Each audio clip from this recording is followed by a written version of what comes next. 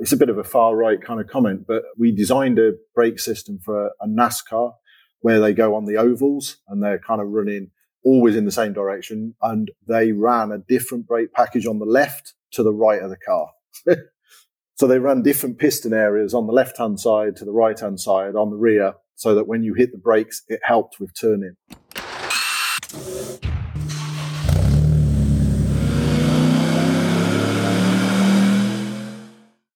Welcome to the HPA Tuned In podcast. I'm Andre, your host, and in this episode, we're joined by Steve Hodgkins from Alcon in the UK.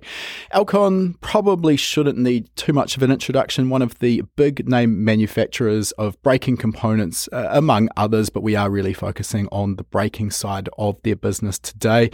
And braking is one of those elements of any performance car that is easy to overlook. And when we start getting down into the nitty gritty, it is actually quite a complex area and there's a lot to understand, which is why we're joined by Steve today. This podcast episode is going to be perfect for anyone wanting a better understanding of their braking system, the components involved, the manufacturing techniques, and all of the other little idiosyncrasies, such as how we should best bed the brakes and what we're actually even trying to do with the bedding process. Why is a monoblock caliper better and more expensive than a conventional two-piece caliper construction? Why do calipers have differential size bores?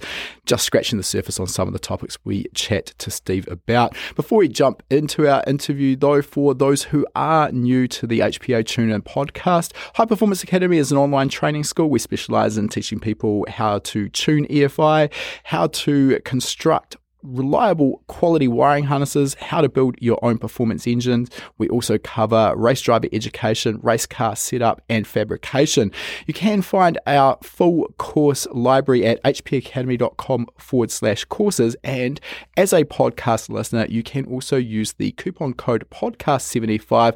That'll get you $75 off the purchase of your very first HPA course. Worth mentioning, all of our courses are delivered via online video modules, so you can learn from the comfort of your own place and you can learn at your own pace. We'll put a link in the description to that coupon code as well as a link to our courses. All right, enough with our introduction. Let's get into our chat with Steve now. All right, welcome to the podcast, Steve. Thanks for joining us today. And as always, we're going to start by finding out a little bit about your background. How did you get interested in cars in the first place? Yeah, thanks, Andre. So I probably got interested in cars as most people do as an early age, probably passed down from kind of parents who were kind of interested in it as well. Interestingly, my dad used to be a test engineer for one of the big tractor firms. So kind of mechanical, taking things apart, understanding how they worked was always an interest.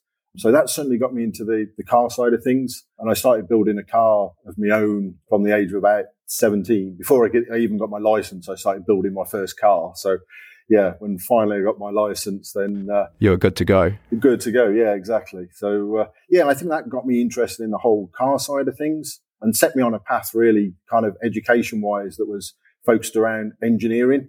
Probably not really knowing at that point how I was going to apply that engineering. Yeah, I was actually at university up at Sheffield, came back home one weekend, and I can't remember, somebody said, there's a job going just down the road at a company that makes brakes for race cars. So I kind of applied for the job, got an interview, and within a week I'd quit the university course I was on, started work at Alcon and signed myself up to night courses to continue the education. So you're literally straight in the deep end. Yeah, for sure. And it was a small team of people. Alcon was, 30 or 40 people back then. And we'd got, 2 design engineers. We had more drawing boards than we had design engineers back then. We had like 3 drawing boards. And I was one of the first to use 2D CAD. So trying to convince the engineering director that was a good path to take back in the kind of mid-90s. And it kind of grew from there, really. In terms of time frame, just so we can get a little bit of scale on this, you mentioned before we started recording how long you'd been working for Alcon. You're a bit of a lifer, so what is that time frame? Yeah, so I started November 95, so it will be 28 years later this year that I'll have worked at Alcon. Okay, that's a respectable innings for sure. Now, I would have assumed that a company like Alcon, and I mean, obviously at this point, I don't know what they were advertising for in terms of a position. I would have expected sort of a prerequisite maybe of, let's say, a mechanical engineering degree or something similar. You know, you're going into an industry which is relatively complex and does require a certain skill set. So, as you mentioned, that wasn't the case. You actually dropped out of a university degree to get into Alcon. So let's come back. What was that position specifically? I have no doubt it's changed over those 28 years a little bit. It has, thankfully. So yeah, it was an apprentice design engineer. That was the role advertised, and that's what I started doing. And like I say, it was a small team of engineers back then. And so I had a very good engineering director who had kind of been in that kind of market area for a number of years prior, and so had learned an awful lot. And he had learned a lot from the person that had actually started the business, John Moore. So he was still the managing director when I started there, and he was kind of the managing director at AP Racing. He had moved on after that, but had kind of got this passion for race cars, having been a racer himself, for braking systems, had found himself in a market that wasn't really challenging for him. And that's how he came about setting up Alcon Components a few years prior. So, yeah, we were in our 40th year as Alcon. So it was going 12 years before I started. Right. So there's actually a tie-up here, AP and Alcon. You're saying basically the same manager or founder sort of worked in both companies. Yeah, so I think AP Racing was part of AP Lockheed, and they kind of separated and created a racing division, and he ran that, and then he left and subsequently set up Alcon. So he came with, a lot of knowledge, and we've grown from that, really, from that little seed. Interesting. I mean, obviously, two of the premier names when it comes to braking system componentry. Now, I'm interested in terms of your on-the-job learning. You mentioned some night courses here. So I can only imagine after dropping out of a university degree, jumping into Alcon, there's probably a pretty large learning curve that you needed to undergo. So what was that learning curve like? What new skills did you need to develop? And then what were these night courses? And was this something Alcon was supporting your learning as well? Or are you pretty much doing this off your own back? Yeah, as well as the kind of night courses, I was doing a day a week at college in order to be able to gain my HNC. So I didn't want to kind of give up on education. Obviously, that's invaluable when it comes to kind of learning as well as kind of on-the-job learning and application within an industry. So for me, it was kind of the best of both worlds. I was kind of learning the education side one day a week at college. I was then applying that during the rest of the week, but then also, learning from my colleagues and an application of, and, you sometimes learn from mistakes and you sometimes learn from others. And it was a fair mix of the both. I'm interested with your sort of education and how you were doing this. You had this mix of on the job and then the night classes and a day a week. It can be difficult, I think, for a lot of people who are going through college or university, doing a degree or course or whatever it may be, but they haven't actually entered the workforce. So at that point, it's theoretical and they may not even have necessarily a firm application for what they're learning. In other words, they don't know how they're going to apply this knowledge or what field necessarily they're going to be working in.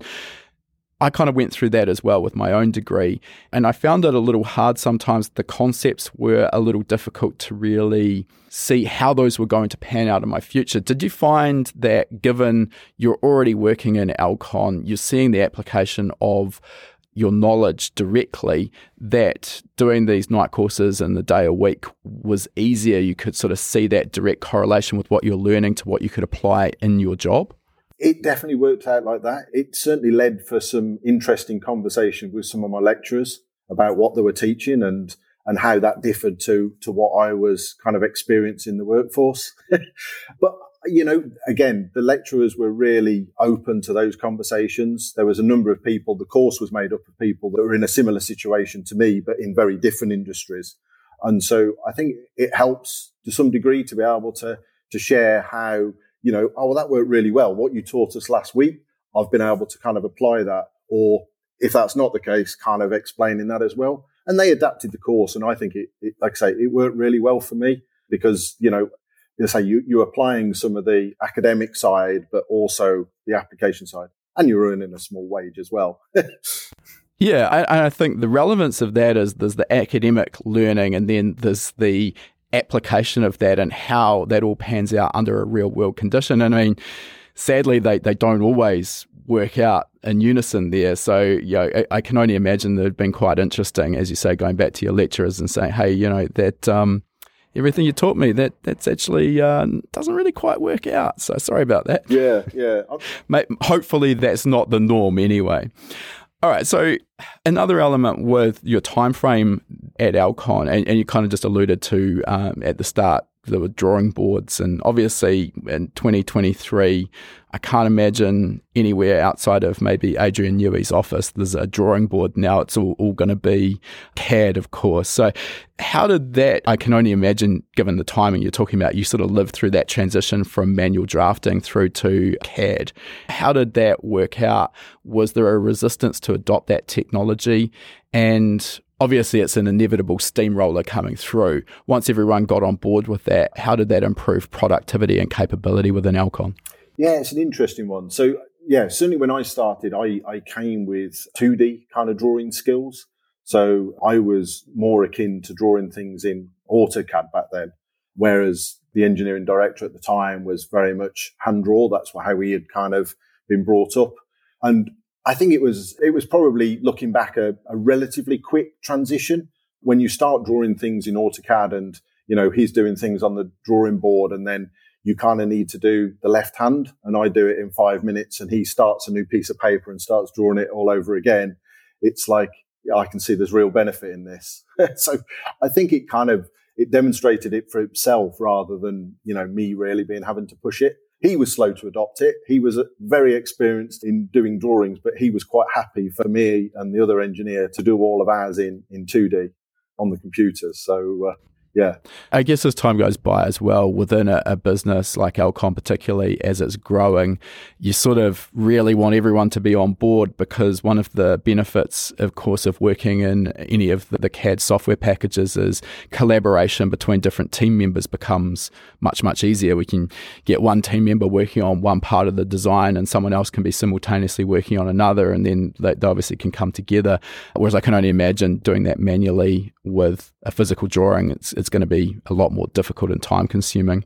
Now, let's sort of come back one step and let's just get a high level overview of the braking system. I mean, it sounds stupid because anyone listening has almost certainly used the brake pedal.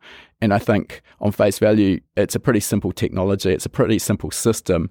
But just so we're all on the same page, can we go through at a high level just what the braking system entails and how it actually functions in the car?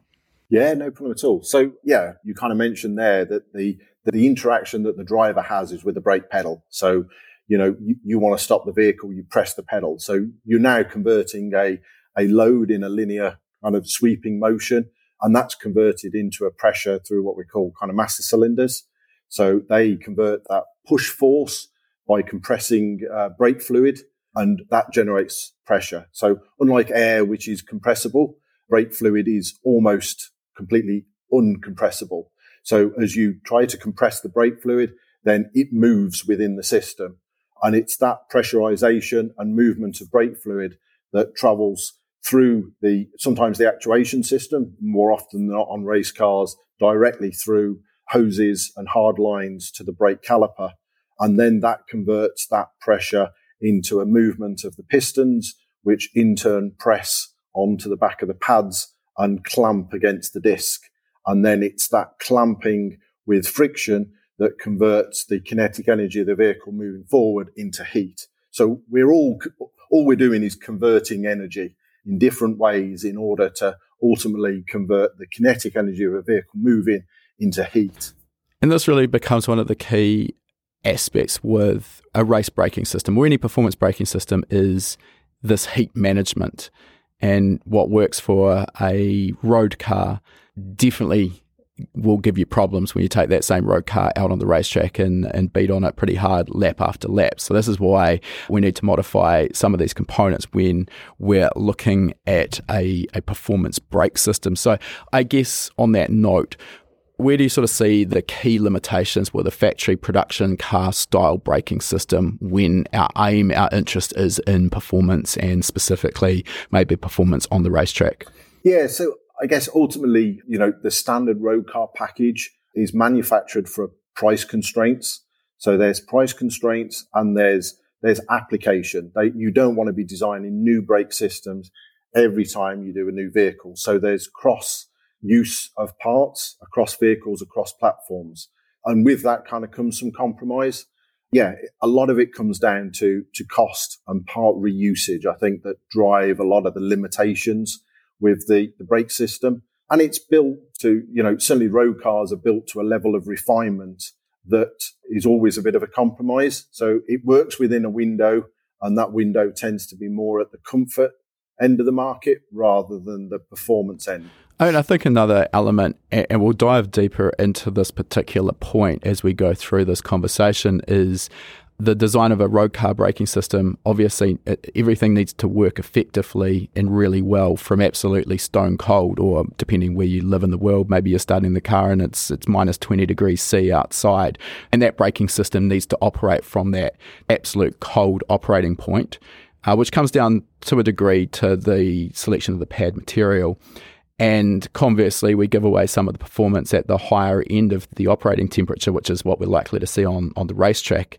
And again, we'll dive deeper into this, but conversely, a race car, if anyone's driven a race car around the pits with stone cold brakes, I mean, often it can be quite terrifying the first time you hit the brake pedal because there can be almost no retardation until you actually build some temperature up. So, I mean, what works and is effective on a racetrack could be downright dangerous on the road. So it's very much chalk and cheese in terms of that regard, I believe.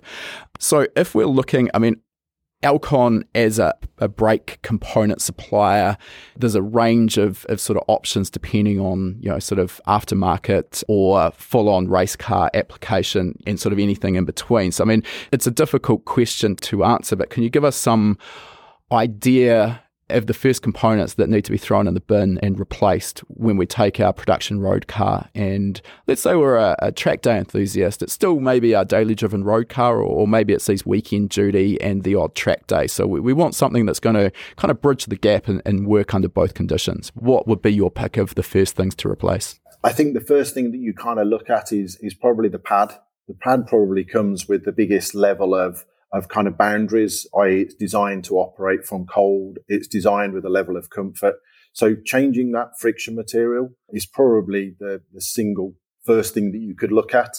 Then kind of you go beyond that and you're into kind of the discs, the rotors themselves. And then you're into the bigger changes. So then you're into the physical size of everything. So the limitation of the size of the pad. So you look for a bigger sized pad. And with that comes a caliper to accommodate a bigger size pad.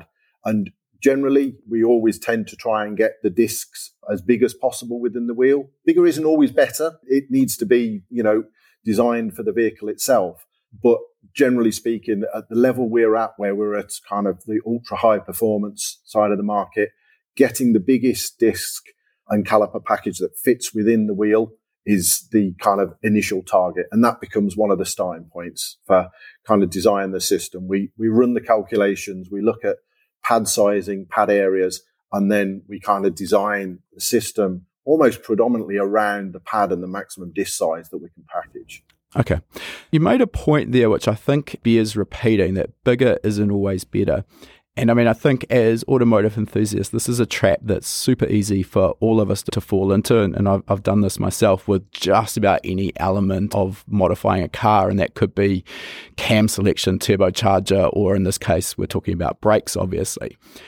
I have also seen some tests on modified road cars where they've basically done some braking performance tests with a stock brake package and then gone to one of the generic off-the-shelf big brake kits where maybe the rotor's another inch or 2 inches, so 50 odd millimeters larger in diameter, as you say, just able to barely fit under the wheel that's fitted, and bigger caliper, bigger pad, everything that we think is going to add up to more performance. And I've actually seen a couple of these tests where the braking distance is either slightly worse or certainly no better than the factory braking package. So I'm just interested to dig into that comment you made that bigger isn't always better. Can you talk to us a little bit more about why that's the case? What are we missing here? Yeah, so there's probably a few key things that you have to consider whenever you change anything on the brake system. Probably the first one of those is balance. A lot of people tend to kind of just look at the front brake sizing. And so if you make the front bigger, actually what you're doing is underutilizing the rear brakes. So you're asking the front to do more. Well, if the actuation system and the way the vehicle is set up is that it can't extract any more from the rear, all you're actually doing is losing efficiency at the rear brake. So balance is probably one of the biggest things that you have to look at whenever you're changing a brake package, is you want to be able to maximize the rear adhesion as much as the front. We always know that the brakes are bigger at the front. You get a bigger weight transfer for the front. The rear brakes are still doing a considerable amount of that braking to reduce those stopping distances. So that's probably one of the first key things. Okay.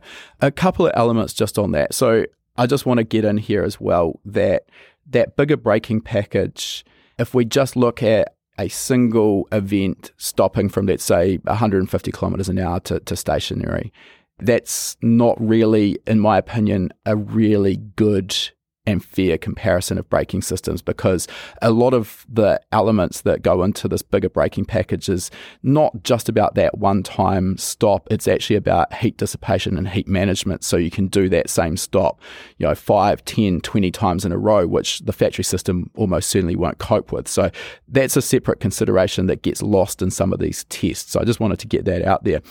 Coming back to your comment about brake balance, and this is really easy to ignore, particularly if we're looking at aftermarket big brake kits for production road cars. Your point is quite common. We'll see front big brake kits and the rear is essentially completely ignored. So that kind of gets us into the situation that you're alluding to now. Before we talk a little bit more about that, in terms of the braking performance of the front versus the rear axle line of the car, and I mean, I get that it's probably difficult to give a rock solid answer here, but could you give us an idea, like a ballpark, what percentage of the braking is done from the front axle versus the rear? I mean, are we talking 3/4 of the braking is done by the front axle, or 2/3, or what's the line in the sand? You're right. It's every vehicle is different. I mean, we do kind of front engines, mid-engine, rear-engine vehicles. They have different kind of weight bias in their static condition. They have different aero packages. So dynamically, it's different. I would say if you were to average it all out, you're probably looking 65% front brake and probably 35% rear brake. But you're right. Every vehicle is different and will be a different number compared to that one. The takeaway, even as a ballpark there, though, 35%, if that's what the rear brakes are doing, I mean, that's not chicken feed. That's a significant amount, which kind of comes back to your point, getting that brake system balanced. Which then brings to the next question. Again, at this point, we're talking about modified road cars. This gets a lot easier with an all-out race car, because typically we'll have a pedal box and we can change master cylinder sizes, we can change brake bias. That's difficult or sometimes impossible with a street car. And I know I had this conversation many years ago. An ex-customer of mine ended up working for a government company here in New Zealand, which is basically in charge of making the rule set for modifying street cars, which we go through a certification process, basically presenting the car to an engineer and them ticking everything off and saying, hey, you've done this right, this car is still safe. And the conversation came about how they were going to deal with brake upgrades in the future, particularly with more modern cars where obviously we have ABS in pretty much anything that rolls off the showroom floor. I don't even know if non-ABS cars exist these days, but let's assume they don't. So we've got that element. We've also got electronic brake force distribution, stability control systems. And the point, which I haven't experienced it myself, but I get the concern, is that if we start modifying some fundamental components of that braking system, which is so pivotal to all of those elements I just talked about, surely the calibration of those systems is then out. And does that potentially make the car either less effective or potentially even dangerous? So I'm interested, what sort of Alcon's take on this? Is that a problem? Is it about matching components front to rear and testing, or is there a little bit more to it? Yeah, so I mean, we have something similar in kind of Europe with the TÜV approval, and it's something Alcon has kind of bought into, and we're able to kind of do TÜV certification. Yeah, when it comes to sizing, you can't just suddenly go, and this normally comes down to kind of brake sizing and piston areas, especially kind of piston areas, that you have to stay within certain realms of the original factory equipment. You mentioned a few of those kind of, Oshai boosters, and a few others are some of the kind of systems that are out there that are appearing on vehicles. And they definitely become a limitation for the aftermarket. If you're not careful, you can kind of put the car almost into limp mode when it kind of comes to the braking system. So it is absolutely something that we're very conscious of whenever we're looking to do an aftermarket or a big brake upgrade, is what the actuation system of that vehicle is actually running. And we would only look to introduce systems that we would kind of be able to test and know that they actually work.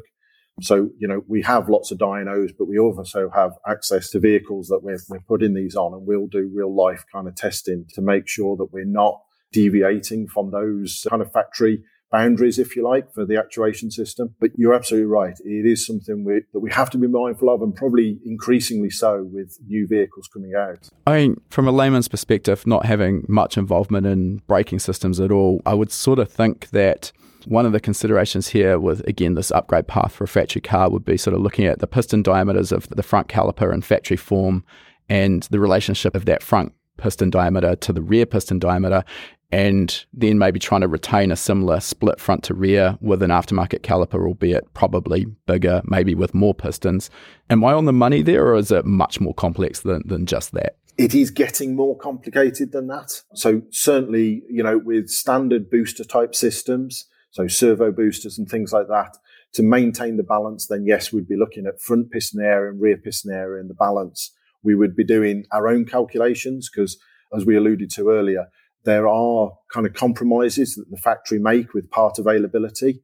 So they don't always get the balance exactly where it should be. And so there is, additional benefits that we can reap from having a system that's designed specifically for that vehicle. But generally, yeah, we would always need to look at both front and rear sizing and kind of size up accordingly. With booster systems, then where it's getting more complicated is the systems are able to measure and respond to volume increase. So the amount of fluid that is absorbed into a system as the brake caliper kind of expands and applies that clamp load.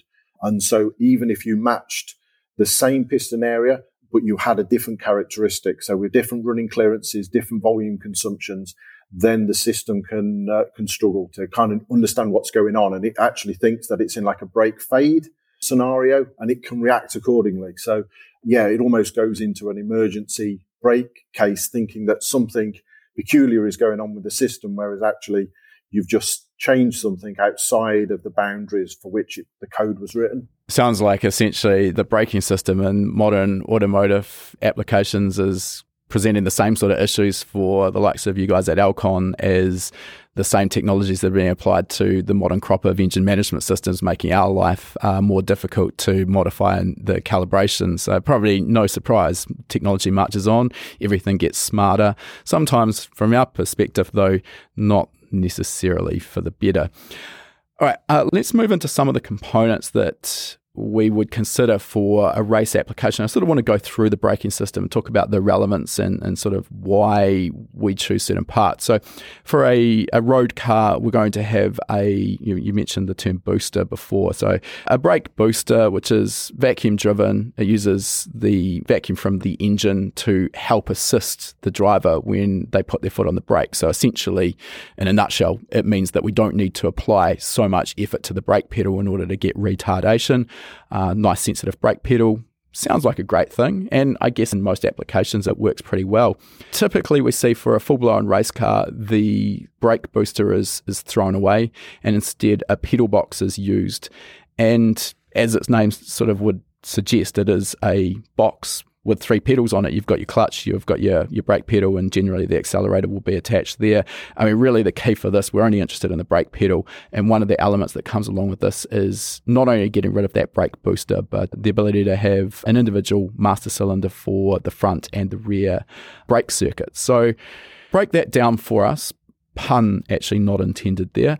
Why would we get rid of that brake booster? What is the benefits of doing so? Because anyone who's driven a race car with a pedal box would know that the brake pressure, the exertion required to get the car to stop is incredibly high compared to a road car. Yeah, so I guess there's probably a few reasons why. Weight is probably one of them. So the brake boosters aren't small. They do tend to be quite large items. So packaging them within a race car can be problematic, but also you're carrying that weight. And we're ignoring kind of regulations because obviously there are some regulations that prevent the use of kind of aids like that. So if you had the choice, yeah, weight is definitely one of them. I think one of the other reasons as well is you kind of lose some of that interaction with the brakes. So it's a bit like when we went from kind of, to electronic steering kind of and things. And people sometimes say that the steering just feels a bit disconnected from the wheels and you don't get that feedback.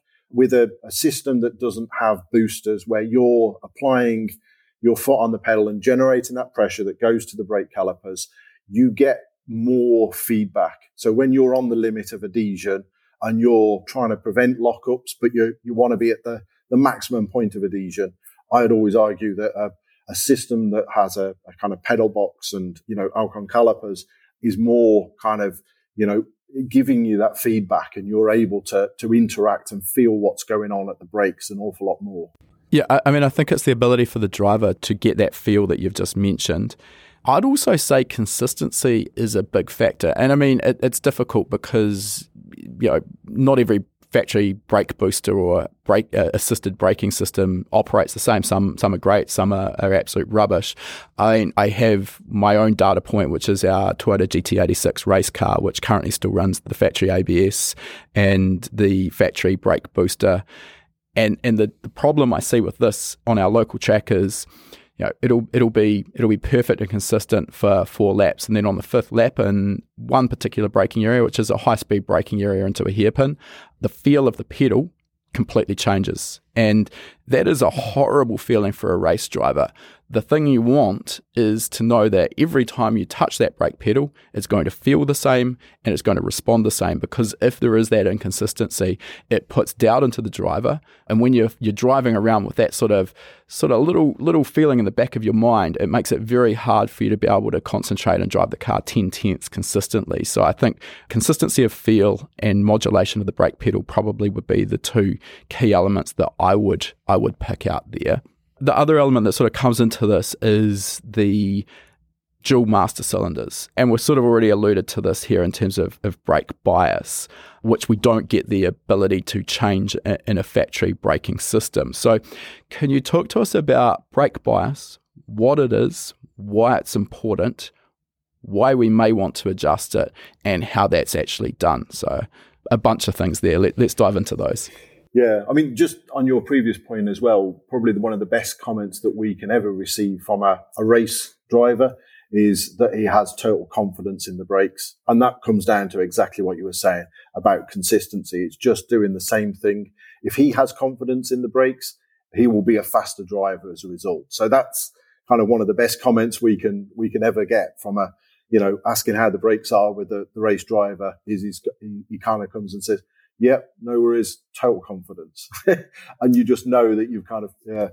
I mean, I think on that note, it's easy, and that's why we started with this conversation. It's really easy from a layman's perspective to think the braking system is pretty straightforward, right? It's a brake pedal, it's some calipers and rotors and some brake pads. I mean, how complex could this be? But when you actually start getting down in the weeds with it, it's actually a hugely complex system with a lot of interactions that aren't on the surface may be immediately obvious, and all of these interactions and the design of the system can have less than subtle effects on the performance of the car and that feel and confidence that the driver has.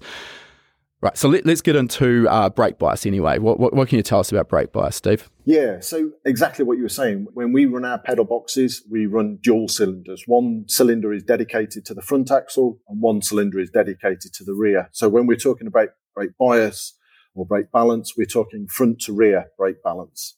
So being able to run dual cylinders gives you a level of tunability between the front and the rear. So without having to change calipers with the piston area. So, we've got a setup and we want kind of more brake bias to the front, then we can make some reasonably substantial changes to that by changing a master cylinder diameter. We're still in the old kind of imperial world with master cylinders. So we start at kind of 5/8 and we kind of go anything up to like an inch, and it's every kind of imperial size in between that. So that gives you a pretty significant change, either by going up or down in size and having total kind of freedom to change fronts independent to rears. And then we have a fine tune that we do with a balance bar. And a balance bar is almost as the name suggests, the master cylinders are connected to the end. So it's like a beam. And a 50-50 is you press exactly in the middle. And the force that you press in the middle, you're distributing that force evenly to both master cylinders. And then when we change the bias, we're basically changing the pivot point at which we apply that. So usually on a screw thread, and you wind it to either front or to rear. And all you're doing by doing that is changing the point at which the brake pedal is applying the load relative to the midpoint. So, you move it closer to the front, you apply more load, you get more pressure, you get more braking force at the front. And then that works both ways. So you have a certain degree of tunability on the bias bar. But if you run out of tunability, that's when you're into a master cylinder change. You try and bring it back to the middle again, and then that gives you the tunability. Okay, yep. Now, this is yet another one of these conversations on the podcast, which is super easy to understand when you've got the benefit of a picture. And what we'll try and do is I'll chuck our producer under the bus here and task him with finding a nice simple drawing that we can chuck in the show notes there, just to simplify that for people who aren't maybe picking up what we're putting down. But it is, on face value, a relatively simple system. Just to paraphrase what you're saying here, essentially you've got the course adjustment, which is your master cylinder size relationship front to rear for the front circuit and the rear circuit, and then your fine adjustment is the balance bar. In terms of that, if you're sort of maybe a little bit out of the ballpark maybe on your master cylinder sizing, and you're really kind of wound all the way to one extreme of the balance bar to get your braking matched, is there any downsides on that, like operating permanently at or close to one extreme of the brake balance bar travel? Or will we get better consistency and repeatability if we size the master cylinders so that we're operating at or very close to the sort of midpoint of that balance bar under normal conditions? I would always prefer that we're kind of operating it as close to midpoint as possible. You do lose a small amount of efficiency in the balance bar setup as you go to the extremes of adjustment. But the one kind of, I won't say problem, but the most kind of common misconception with balance bars is that you want everything set up parallel with no kind of application of the brake pedal. And how you should have it is with kind of a typically hard stop. That's when you want kind of the balance bar to be perpendicular to the pedal. So as you adjust it, actually what you should be doing is winding the push rods in and out to adjust that start position. So when you start to get to the extremes, what you tend to find is that no longer are you operating with the pedal kind of perpendicular with the maximum brake apply. If you can be more towards the center and just be able to tune a few percent either way, then the system will work better for you. I mean, the other element, which kind of goes a little bit beyond our conversation, but worth just touching on, is the brake bias is a really important adjustment for the driver in terms of being able to adjust the balance and braking performance of the car during a stint. And that might be as the track evolves, maybe as the fuel load burns off, particularly for an endurance car that might be starting out with 100 litres of fuel. As that burns down to next to nothing, that's obviously going to have an effect on the balance of the chassis, which in turn can affect the ideal brake balance. So that's an important adjustment. I'm going to also assume that if we're sort of starting with that brake balance bar kind of close to 50-50, obviously that gives the driver more flexibility in terms of moving that balance towards the front or the rear. If we're kind of already at the extremes under a normal condition, obviously that limits how much travel. Another obvious reason for changing that balance would be weather. A dry balance, we're going to probably have more front bias than a wet balance where we don't get the longitudinal weight transfer under braking, so we can actually utilize more rear brake. So that's an element I wanted to just sort of touch on there. The obvious question that comes up from this, which again, I'm going to just assume that it's not a nice, easy black and white answer, but people are obviously going to be asking, okay, cool, this is all great, and I understand what you're saying here. How do I choose the correct master cylinder size for my application? So is there any guidance you can give, or even if you could point to another resource where you can go through a design sheet and sort of calculate that? I mean, we have our own internal kind of calculations for doing that. So the more information you know about your vehicle, so center of gravity, the height of center of gravity, weight distribution in its kind of static case, wheelbase, and all of those sorts of things get kind of put into our kind of calculations. Obviously, if we've designed the braking system, we know what the disc sizing is, what the effective radius is, what the piston area is for the calipers. And that gives us a very good starting point for where we would recommend starting with master cylinders. So generally, we're giving some advice to race teams as a good place to start. I know if you're kind of a day racer, you probably don't have access to quite so much of that. But yeah, I've only ever used Alcon's calculations for kind of doing that. But I would always say, if you have a setup that's worked and then you're changing the brakes, always look at percentages. So how much you're increasing the front, how much you're increasing the rear. And if you can keep the percentage ratio change same, you're probably not a bad start point to go from there. It'll get you in the ballpark if nothing else. Yeah. Okay. In terms of actually validating the brake balance or bias, we're using pressure sensors in the front and the rear circuit to calculate that? We can be. I mean, that's normally the way that the race teams will get the kind of feedback. So we're getting live data, looking at kind of in-stop kind of brake balance, in-stop pressures. We're also looking at whether we're kind of locking wheels and what that kind of transfer is. So certainly when we're kind of working with race teams, they're collating a huge amount of data that their system engineers kind of really understand as well. And then, they'll share some of that. And if there's something that doesn't quite sit right, or they're not quite able to feel like they're getting the maximum out of the system, then that's normally where we kind of get involved, and we'll kind of give some advice as well, and for things to try to overcome that. In terms of that brake balance as well, not to sort of go on about this topic, but I think it is quite interesting, so it's worth diving into it a little bit further. I can assume here that with a well-designed pedal box, and if everything's working well, you should be able to maintain a reasonably consistent balance or brake bias front to rear as you press harder and harder on the pedal. And at least as far as I'm aware, I think that's one of the things that the design of a pedal box is kind of focused on, making sure that it's consistent in one brake application after another and remains consistent as the brake pedal is pushed harder. Is that what the car wants, or is this just a compromise because it's a mechanical system? And what I mean by that is I could imagine that under a very, very heavy brake application, maybe a high speed into a hairpin, where we're absolutely at the maximum adhesion of the tyres, we're going to have maximum longitudinal weight transfer, less grip available from the rear tyres compared to the front, so that would in turn require a more forward bias to prevent rear locking, versus there'll be situations where we come into a braking zone, but maybe it's not actually a hard braking zone, it's more sort of we're just brushing the brake pedal to scrub a little bit of speed and maybe a slight weight transfer forward to get the car to turn in sharply or cleanly. Under those conditions, because we've reduced that weight transfer longitudinally, I could imagine we could utilize more rear braking. Is this a consideration, or am I completely lost here?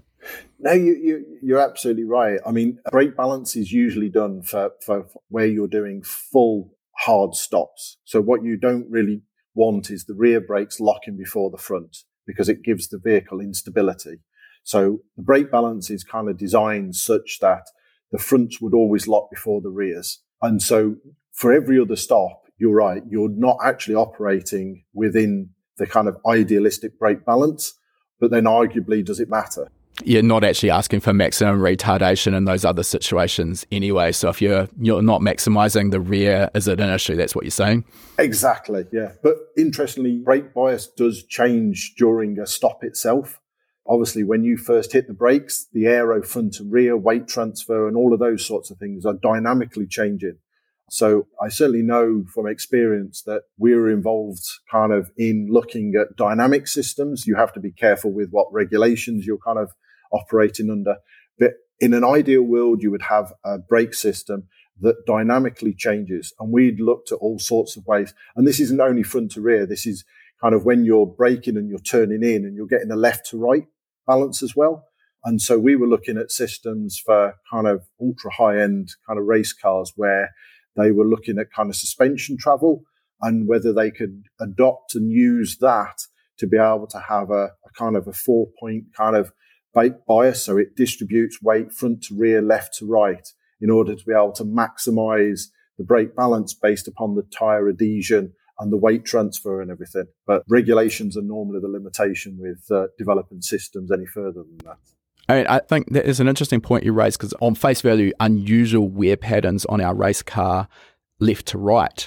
And most people sort of consider the balance front to rear, but this left to right situation that you just mentioned is interesting, and I'd never experienced this. We have one particular racetrack on our endurance calendar where we have a really high speed straight, and at the end of that straight, we've got this sort of awkward kink left into the braking zone. So you're sort of, depending on the speed of the car, you're either sort of braking just before this kink, then sort of getting off it, turning in and then braking again, or maybe you're just past the kink before you're braking. Anyway, long story short, you're sort of kind of at the end of that braking zone, mixing, turning and braking.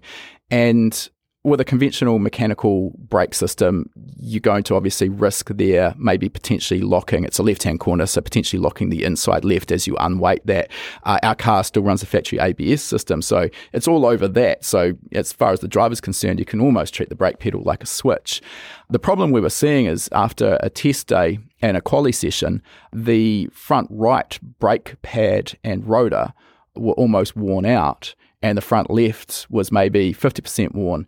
And that's simply because you're turning left, so you're loading that front right much more hard than the left. So the ABS system can apply more pressure. There's more braking force available. So basically, it's working that front right corner of the car harder than the left. And that's the only track I've seen that in.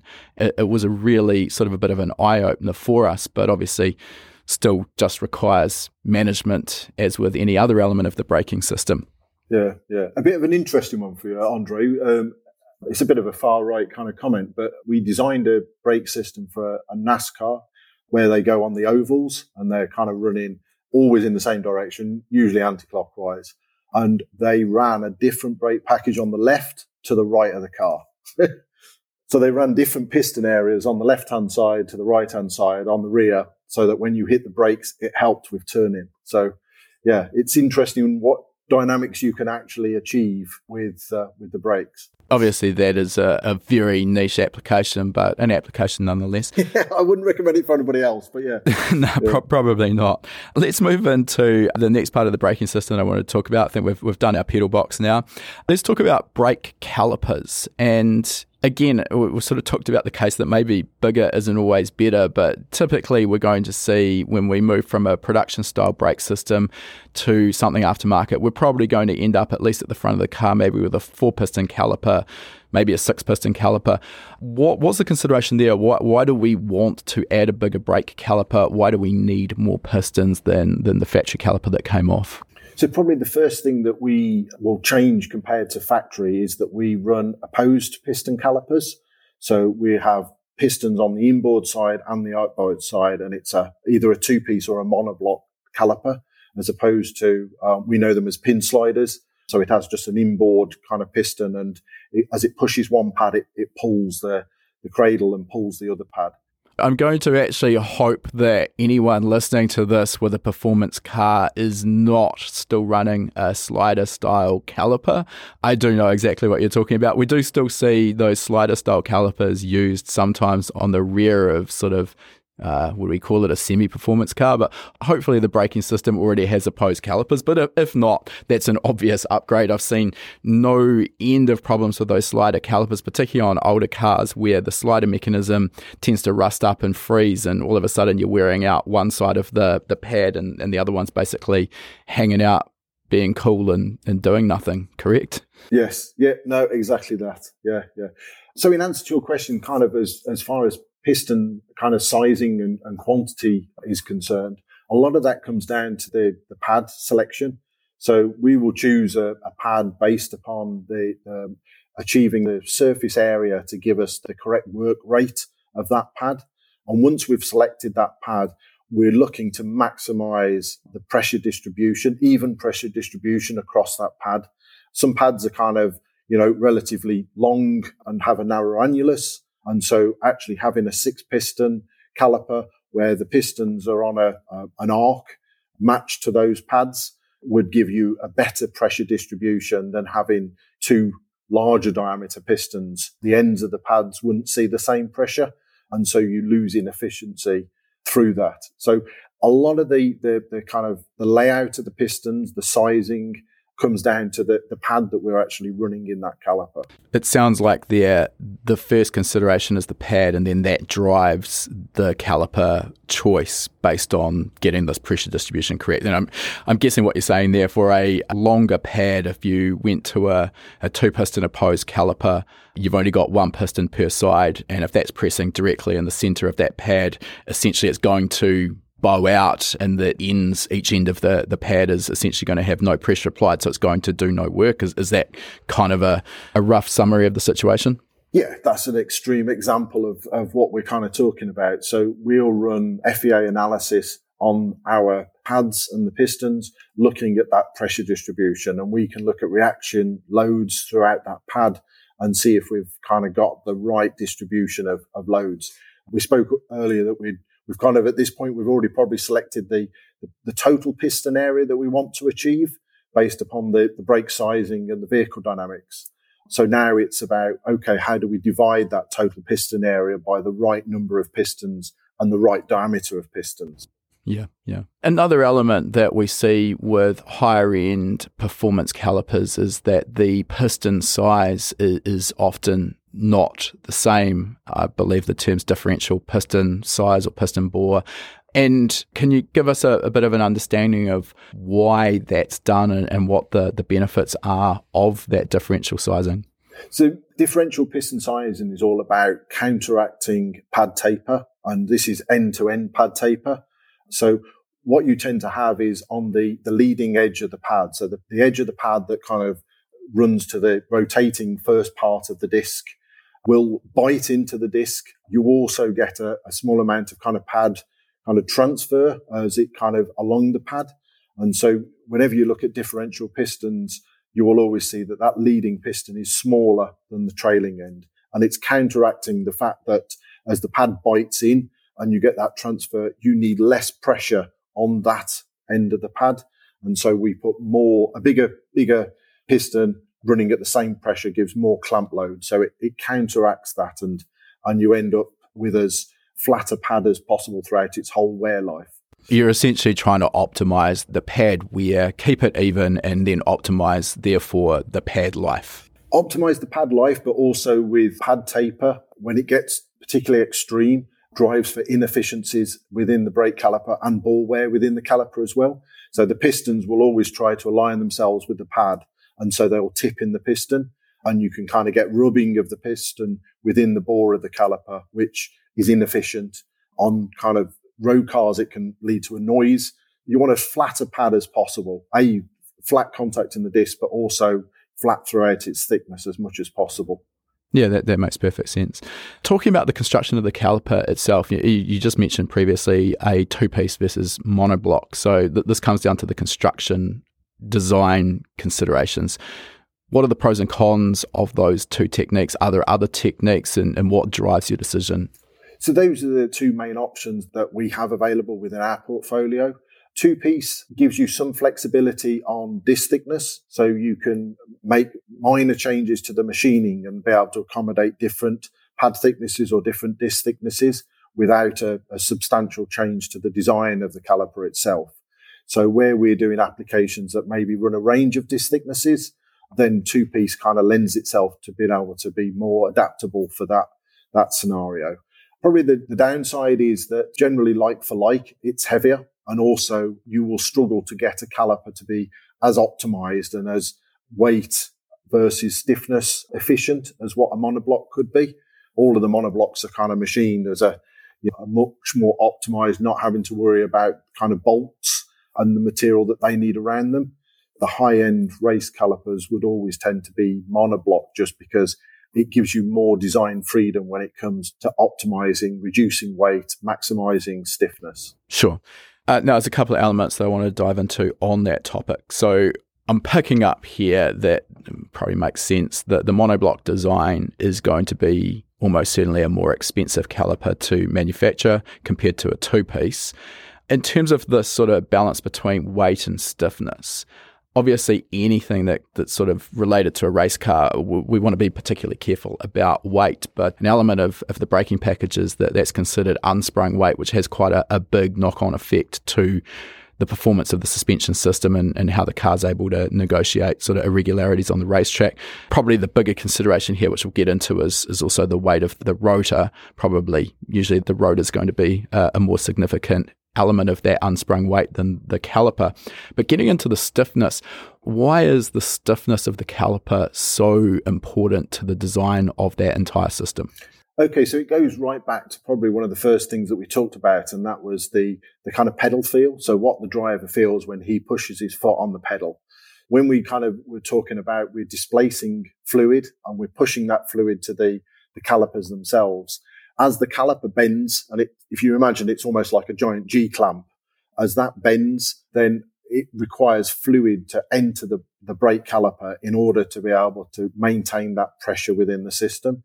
And that fluid comes from the master cylinder, and the more fluid that you have to push into the brake calipers, the more pedal travel that you will feel. And from a race driver's point of view, they're always looking for not only a consistent pedal, but also a short, stiff pedal. They don't like long, kind of soft pedals. They like something that is firm, where they can feel the bite. And so we're always trying to maximize the stiffness, minimize the amount that the caliper opens and the compliance of that caliper, and therefore the volume consumption, as we call it, within the caliper for a given pressure. Yep. Again, this really sort of comes back to just driver confidence, and there is nothing worse than a long pedal. And I'll talk about another element that can result in that shortly, but the stiffer that caliper, obviously, the less flex, the better the pedal feel is going to be and the more consistency. In terms of this, I can only imagine that the advent of 3D modelling and FEA specifically, which you already alluded to, has been a really big driver in being able to go through iterative designs of the caliper in terms of optimizing the weight stiffness relationship? Yeah, massively. So, I mean, if we go back to when I was kind of doing Formula One caliper designs in kind of the 2005, the way that we used to do it back then was quite an iterative process. So we would kind of design a caliper, we would analyze it, we'd kind of do all the FEA for stress and stiffness, and we would look at areas that were underutilized and, inefficient. We'd take material out, we'd add a bit of material in, we'd rerun it. And we'd probably do that 30 or 40 times as a kind of iterative kind of change process over a period of a few weeks. But jump forward a few years and we introduced topology optimization software into Alcon. And this is a fresh approach to kind of how we design calipers. So something we've been using for many years now, but it kind of works almost the reverse. You design a very, very basic caliper that has the pistons in the right place, fits within the package space that you have within the wheel and the upright. It has the right kind of disc pathway for the disc and everything, but it's a very rudimentary, it's a very blocky caliper. We then put that into the optimization software. We apply the pressures, we apply the dynamic loading case, and that mathematically goes away and calculates, in theory, the most optimum shape for a given set of target values for deflection. And we then take that optimization run and we rebuild it into CAD. taking into account DFM and the manufacturing route that we're going to take, which is almost certainly always 5-axis machining from billet for a lot of the motorsport applications. We reproduce that, and that's the shape we get. So for the given criteria that we entered into the system, it's mathematically the best outcome that we could come up with. It's sounding very much to me like generative design, where you can use a 3D modeling package to basically design something, give it criteria. Maybe you're solving for minimum weight, maybe you're solving for the ability to withstand a certain loading or a combination of those parts. And then you kind of let AI take over the reins and you come back to a design that's been optimized for your criteria. What I do see typically with generative design, and we've talked about this on the podcast previously, is you typically get a very organic looking product design, which often may not lend itself well to traditional manufacturing techniques. Quite often, there actually would be impossible to manufacture without the likes of 3D printing or the like. So certainly, some of those designs you couldn't manufacture using a 5-axis CNC. Is that sort of, am I picking up that right? Is this sort of topology optimization similar to AI, but more with a drive towards coming up with a finished result that can be cost effectively and easily machined? Yeah, so I think this is really where the experience of the design engineers that are running the software, we're always looking for a design that kind of converges, i.e. it meets the criteria as best it can for weight and for stiffness and for stress and all of the other elements that we've kind of put into it. We end up with a very kind of element-based kind of output from that. And that's really then when the skill of the design engineer who's rebuilding that into the CAD system is having to look at the functionality aspects. Is it going to be internally drilled? Are we going to have an external pipe? We need access for the bleed screws. We need to be able to make it. And they're rebuilding it with all of those things in mind. And so, if we're rebuilding for a 5-axis manufacturing route, then they're looking for tool access and radii and all of those sorts of things in order to be able to come up with a shape that actually meets that brief. We have design calipers for 3D printing. They're not kind of constraint free. It's just a different set of constraints that you have to consider when you're designing for that. But it is coming along. It is moving on. It's just still at a price point that is possibly still out of reach for most. And there are still concerns around the kind of repeatability of such a process for a safety critical part. We'd like to definitely not see the caliper fall to pieces. That'd be sort of a given assumption. Talking about the actual manufacturing, you've already mentioned these monoblock race calipers are typically CNC machined. Obviously, when we look at the design, the manufacturing options, CNC machining, a lot of flexibility, beautiful parts that are produced. But the downside is, I'd say, probably a little bit more cost involved and time consuming than if you were to go down the path of maybe a casting manufacturing process.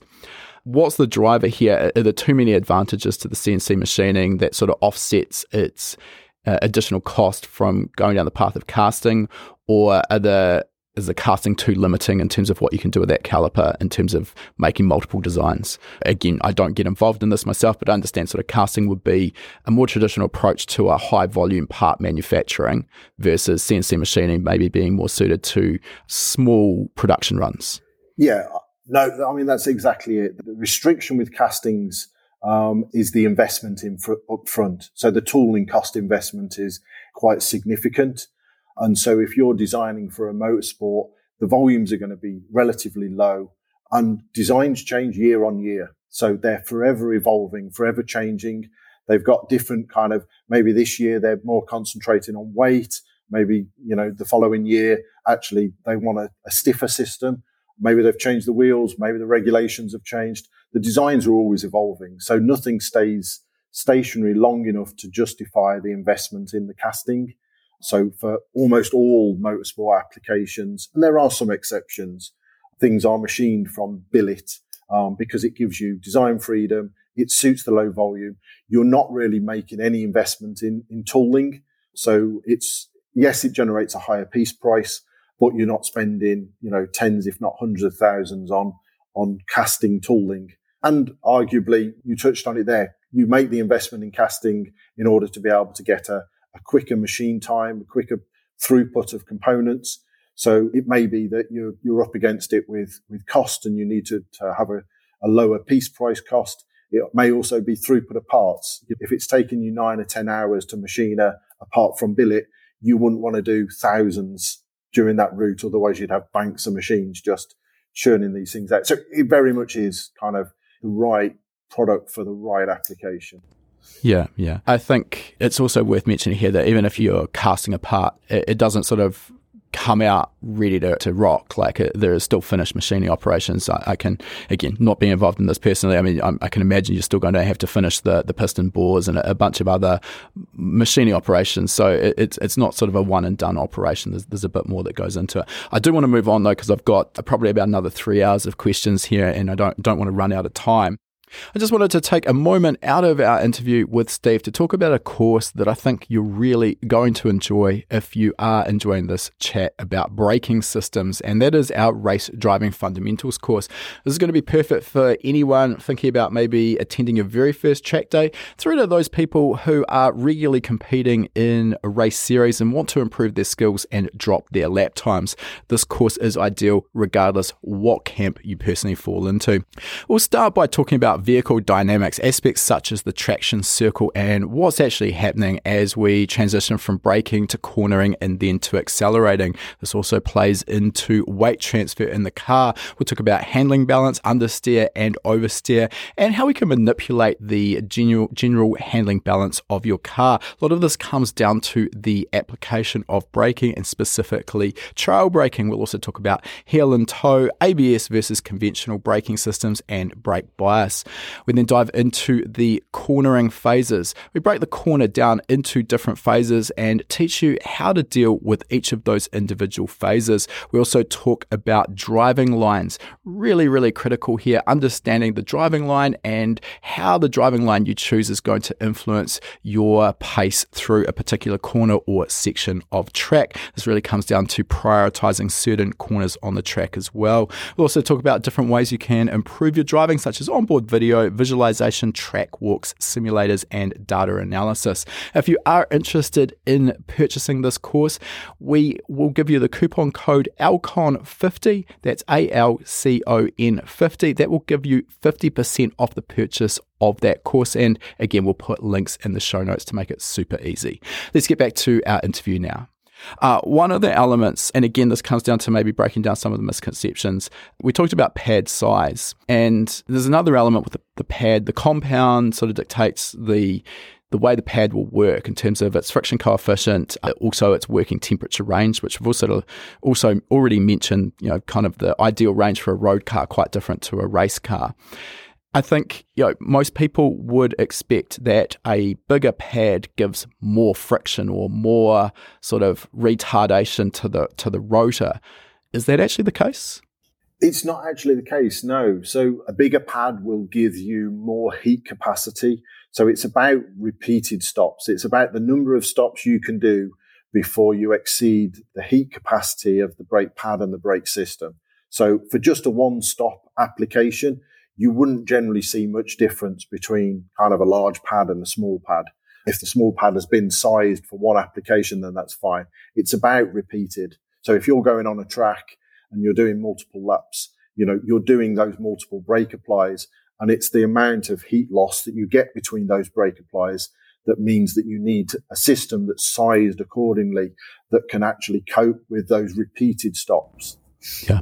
Let's talk, while we're on the topic of pads, let's talk a little bit about the compounds that are available. So I kind of already alluded to the fact we've got different friction coefficients and different operating ranges. So what do we need to know when we're sizing this? I mean, I could imagine that the operating temperature is kind of going to be driven to a degree by what is generated on the track, which is going to be a factor of the available cooling airflow, maybe the size and weight of the car, and essentially how fast you're going, how much retardation is required. So that's probably kind of a given in terms of what is needed.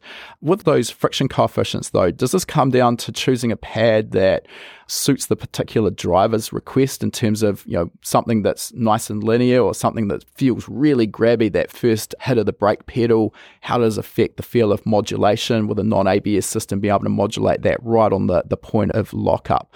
And what do we need to know? Yeah, so I mean, when it comes to pad selection, it's a massive kind of market out there. But you're right, there's the ultimate friction. So the amount of mu that you get at peak. You also get kind of hot performance temperature, cold temperature performance, initial bite. I think you alluded to it then. Some people like a pad that kind of grabs and then it kind of drops off a little bit.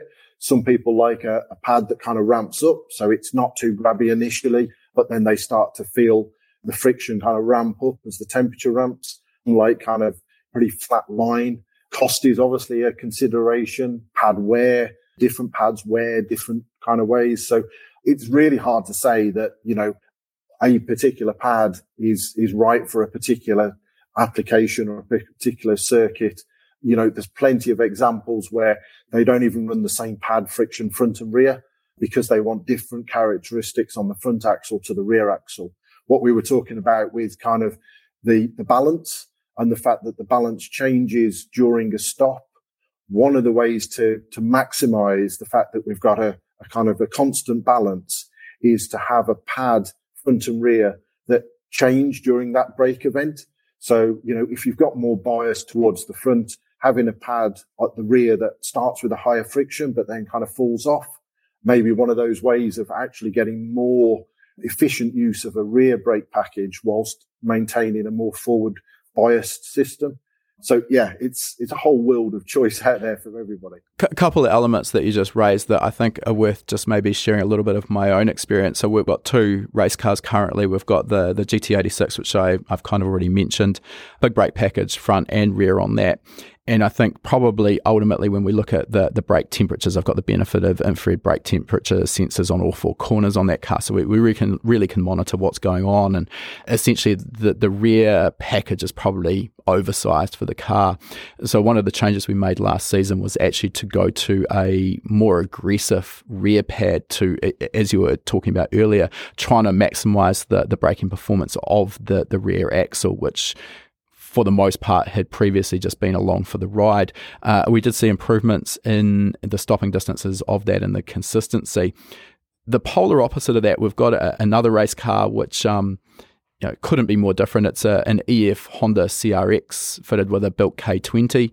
The whole car weighs about 800 kgs, 850 kgs, and it's got a very front-heavy weight bias.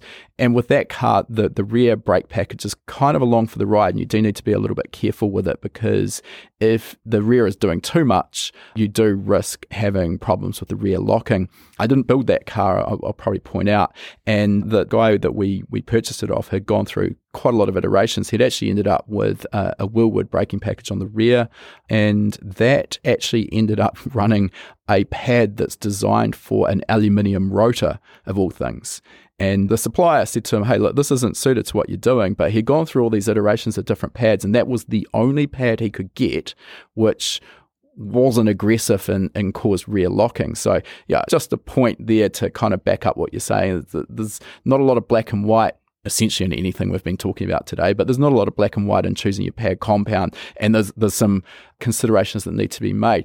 Leads to the next question. Pads can be expensive. We don't want to be going and testing sort of 10 different compounds in our race car to try and find the one that suits our magic criteria. Have you got any advice that you can give to our listeners when it comes to getting their own advice, I guess, on which way to go with brake pads and where to get started? So they're hopefully at least in the ballpark and aren't going to be wasting thousands of dollars going through set after set of brake pads. So I suppose, generally the pad manufacturers should have data sheets for their pads. I think it's one of those things, if you know what you're looking for and you can understand how to read the data sheets where they kind of give the friction curves, and you can kind of look and say, well, actually, yeah, I don't want something that comes in that's too kind of initial bite, too kind of high friction on the rear, then actually looking at those manufacturers' friction curves is a really good place to kind of start. You kind of mentioned cost. We have kind of dynos, 2 dynos in our facility, and it's they have been used in order to kind of create pad matrix. So race teams will come in, they will come in with tens of different pads, and they'll run a generic sequence on the dyno in order to be able to generate that information so that when they sit down and kind of are making those choices, they're making it with data that they've collated themselves that's completely independent, in order to be able to make those decisions. But yeah, if you don't have access to that, I think the better kind of manufacturers out there should have data sheets.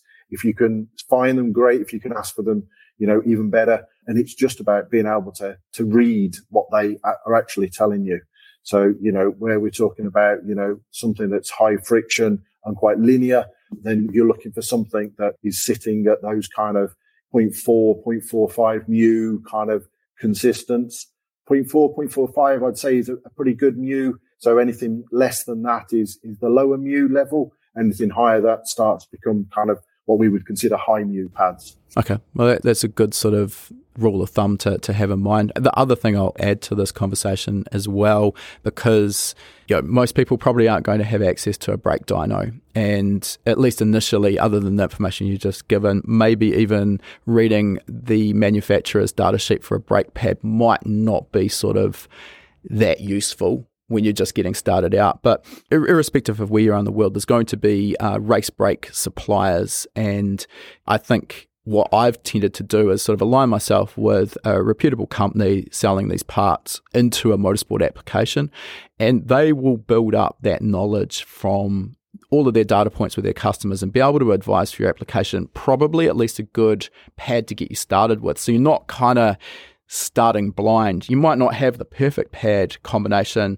because a lot of this does also come down to driver preference. You might not have the perfect pad combination front and rear, but at least it should have you inside of the ballpark, and then you can start comparing the data sheet of that pad you're running to other data sheets and get a feel of like, if I go this way, what's that going to do for me, and make more educated decisions when it comes to your next set of pads. And I've sort of found that's a pretty good way to get dialed in. It might take a little bit of time and a little bit of money, but at least you're starting inside of the ballpark, which I think is important. Let's move on and talk about another element, which obviously is critical, and I think it's probably the last key element, which is the brake rotor itself. Again, we've kind of talked about bigger not always being better. Obviously, we sort of see with big brake kits, typically, as you mentioned earlier, we're going to end up fitting a rotor that's as big as we can physically fit inside of the wheel. What that is going to end up doing is affecting the distance from the center of rotation that the brake pad is actually clamping on. How does that affect the effectiveness of the braking system? Yeah, so we call it the effective radius. So it's the kind of middle part of the disc where it kind of passes through the center of all the pistons. And as you run a larger effective radius, you're gaining that kind of moment. So it's kind of like the leverage effect, isn't it? If you're kind of tightening up your wheel nuts and you're trying to do it with a short little wrench, it takes a lot of effort. You kind of extend it and put a large beam on there, and it's an awful lot easier. And it's the same with the brake. The further away from the center that you're applying that pressure, the less pressure you need to apply. Therefore, the less kind of expansion of the caliper, the less fluid, the shorter the brake pedal. So it's kind of an easy win as far as gaining additional brake torque for a given kind of pressure. So, I mean, it doesn't really sound like there's any downsides there. And probably I'll just mention a concept here that is easy to overlook. We should have probably talked about this earlier when we were talking about braking distances and the other knock-on effects with a big brake packages.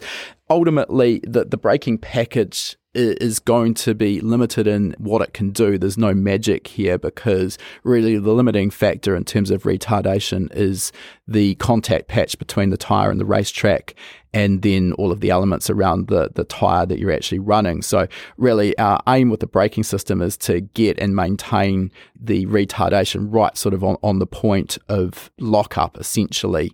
So irrespective of the size of the rotor, the brake pad, coefficient of friction, and all of the other elements we've talked about, really it still comes down to getting and maintaining that braking force right on the point of lockup. And at that point, the braking distance and how quickly the car can slow down is really a factor of the tyre. Is that fair as a statement? It is. And big brakes, the time that they offer the biggest advantage is when you're at kind of VMAX. So when you first hit the brake pedal and you've got maximum kind of speed, you've got maximum aero, pushing that tyre down into the road, that's when the big brake will kind of really come into its own and be able to kind of shorten that initial stop. As you get to the slower speeds, then you're kind of coming off the brake pedal, and where the kind of advantage then comes in is kind of that confidence and that feel and that repeatability, in the sense that you can retard that pressure and back off and not lock a wheel. So, yeah. Yeah. In terms of the materials for the brake rotor, I mean,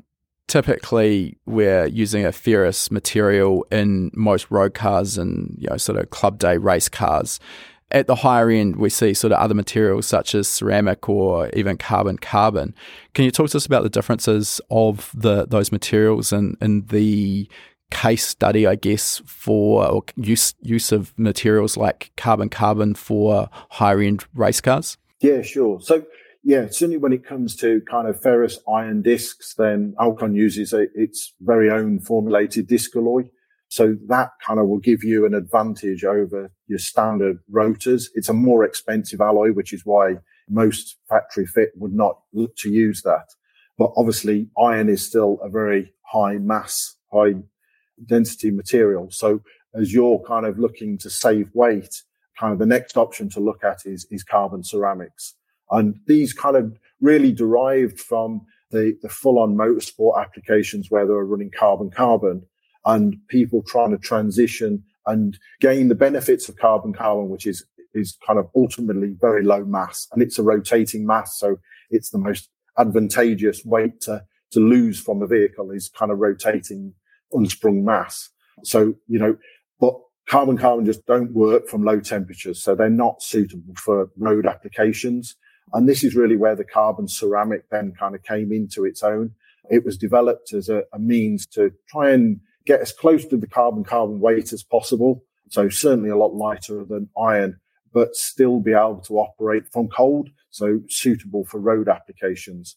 The other advantage with that is, as well as being kind of lighter, you get almost no wear from a carbon ceramic disc.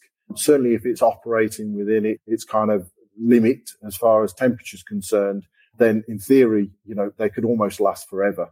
But yeah, they're obviously more expensive, but they are lighter than kind of the iron disc. So the carbon ceramic kind of sit between the iron, which is probably, one of the lower cost options, the carbon, which is one of the most expensive and also not suitable for use, particularly from cold. And yeah, it kind of fills that gap between the two as being a lot lighter than iron, but still being able to operate at extremes of temperatures whilst minimizing that rotating mass as much as possible. Yeah, and the brake upgrade area is one of those sort of unusual areas of the car where almost everything else we do to reduce weight. But of course, if we take a factory brake package and fit a larger big brake kit, almost certainly with a ferrous rotor, we're going to ultimately be adding weight. And as you mentioned, it's kind of like the worst potential place to be adding weight. It's rotating and it's unsprung. So anything we can do to reduce that while also get the benefits of the big brake kit are obviously beneficial. I mean, particularly the ceramic rotors, as I understand them, cringingly expensive. We see them on a lot of supercars and hypercars as factory fitment, and also requires a reasonable amount of care because they're very fragile and brittle. So if you take a wheel off wrong and knock the inside of the wheel against the rotor, that in itself can be enough to actually shatter or damage the rotor, correct? Yeah, I mean, I would always kind of recommend kind of cares taken with them. They are more fragile than iron discs. They're still very robust in their nature, but yeah, the last thing you want to be doing is kind of chipping a disc, an expensive disc at that, and kind of, having an early end of life due to some external damage occurring. But they are robust. They're not as fragile as carbon for sure, but yeah. There's levels to this. All right, the next topic when we're talking about rotors is the slotting, if any, on the rotor. And, as we've sort of seen time go by, it used to be pretty common for rotors, and I'm probably primarily talking here ferrous rotors, to be cross-drilled, which kind of had pros and cons. Ultimately, quite often leads to cracking pretty prematurely, which obviously isn't ideal. Now it's more typical to see sort of slotted rotors. So other than kind of looking cool or like it's a race car, what are the actual performance benefits of cross-drilling or slotting on the rotors? What does it do? Yeah, so you're absolutely right. Cross-drilling has almost been replaced completely with slotting. Cross-training was good. It kind of gave you kind of those edges to kind of clean the pad and cut the pad whilst lightening the rotor to a certain extent, but they did lead to crack propagation from there. So yeah, most things have now moved over to slotting, but the reason that they're there is that they give a kind of cleaning edge to the pad. So they help pads or prevent pads from kind of glazing up.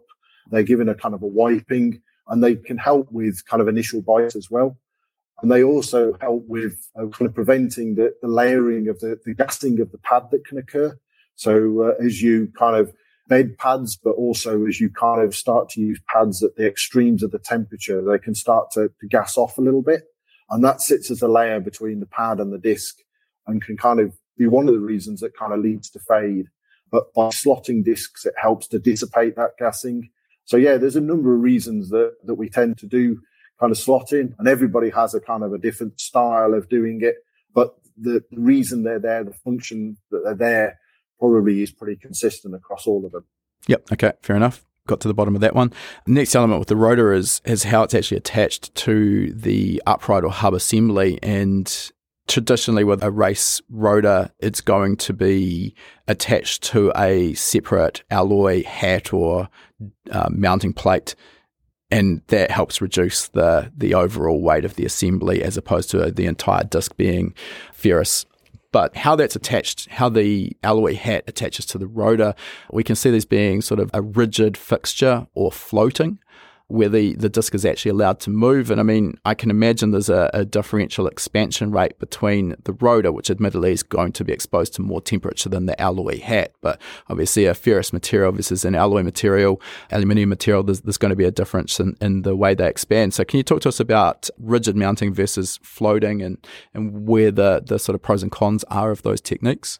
Yeah, so floating is exactly as you describe. It's a means by which we can drive through the bell to the disc, but allow that thermal expansion, that diametric expansion of the disc, not being constrained by the bell. So it kind of grows within what we call kind of bobbin slots. So you'll typically have 10 or 12 kind of mounting bobbins, which, like I say, allow for the kind of the drive through those, but give you full diametric expansion due to that differential thermal. It's not unusual for a ferrous iron disc to grow 1 or 2 millimeters in diameter through its whole temperature range. And if that was constrained, the stresses that would build up between that joint of the alloy belt and the disc can cause all sorts of kind of coning, odd shapes, even cracking in extreme cases. So we want to kind of allow for that expansion to happen and not try to restrain it. Where you kind of can get away with fixed is usually lower temperature applications. So you may see them at the rear of an application where the temperatures are going to be a lot less. That thermal expansion isn't going to be quite so significant. You sometimes see kind of bells that have kind of saw cuts in them almost. So it's almost like fingers. And that is a way to give some level of kind of expansion without kind of constraining it. So it is all down to that thermal expansion. And, you know, you kind of want to, rather than restrain it, you want to allow it to happen and not allow those stresses to build up. Yep. Now, another element that sort of, I think, probably feeds into this is pad knockoff or pad knockback, which is, for anyone who's experienced it, a relatively terrifying situation where you come up to a braking zone, hit the brake pedal, and instead of that nice firm pedal with no movement that you're expecting, we get what's referred to as a long pedal where it may travel a significant distance before it actually starts to have any effect. And that's not what you want as a race driver. The element here is sort of, well, actually, let's hear it from you, Steve. What causes pad knockback? So pad knockback is usually caused by disc deflection, hitting the pad and pushing those pistons back into the caliper.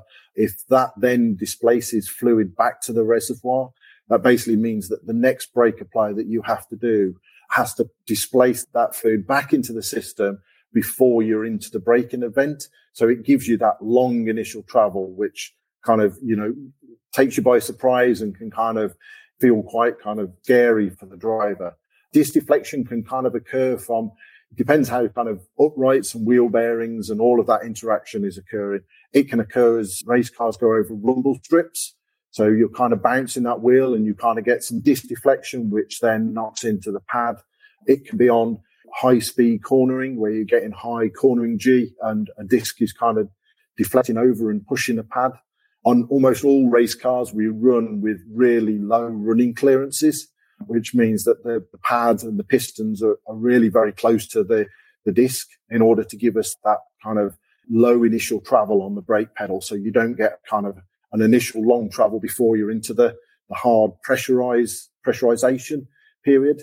And so by running those low clearances does open you up to susceptibility for knockoff. So as brake engineers, one of the challenges that we're always faced with is trying to minimize those running clearances while not actually having an issue with regards to knockoff. And there's a number of ways that we go about trying to mitigate that. A lot of this really comes down to just the flexibility in the components. And you've kind of mentioned some of those cases where, you know, running a ripple strip or something of that nature, that's going to potentially distort some of the components, which on face value you might think are reasonably stiff. Am I right in assuming, though, that the full floating rotor is going to go some way towards eliminating or reducing the effects of pad knockoff? It possibly can. The issue you've still got some axial movement on all of the race things. They're not biased in a particular direction. They're free to float. Kind of nominal float for us is about 0.36 of a millimeter. So not very much, but there is some axial movements within that bobbin slot. And so if you've got a disc that's vibrating and wobbling due to having gone over there, then that amount of kind of movement is enough to kind of take up that initial clearance and hit the pad, which in turn pushes pistons back into calipers. So it isn't always necessarily a benefit to run kind of floating in order to overcome that. I'd say that certainly as you run bigger brakes, then the susceptibility to that can be greater as well. So it becomes even more important when you're running big brakes to be conscious of kind of knockoff on what you've done in order to resist that or mitigate against it. Yeah, absolutely. And I mean, you see that this is something that even in professional series, race drivers are dealing with at some level quite frequently. And if anyone who's watched sort of racing quite closely, you often see the drivers, while they're going down a long straight at high speed, well before they ever get to the braking marker, you'll see the brake lights just come on very briefly. And what that is the driver, he's still at full throttle, and they'll just tap the brake with their left foot. And what they're doing there is first of all, taking up any of that deflection. So getting rid of that long pedal so that when they actually get to the braking point and hit the brakes, they're going to have that immediate braking retardation. And also, I guess just in the back of your mind, it's a bit of a confidence boost that you know that, yep, the brake's still there. When I get to this braking point, the brakes are going to do what I expect. So there's mitigation in that regard.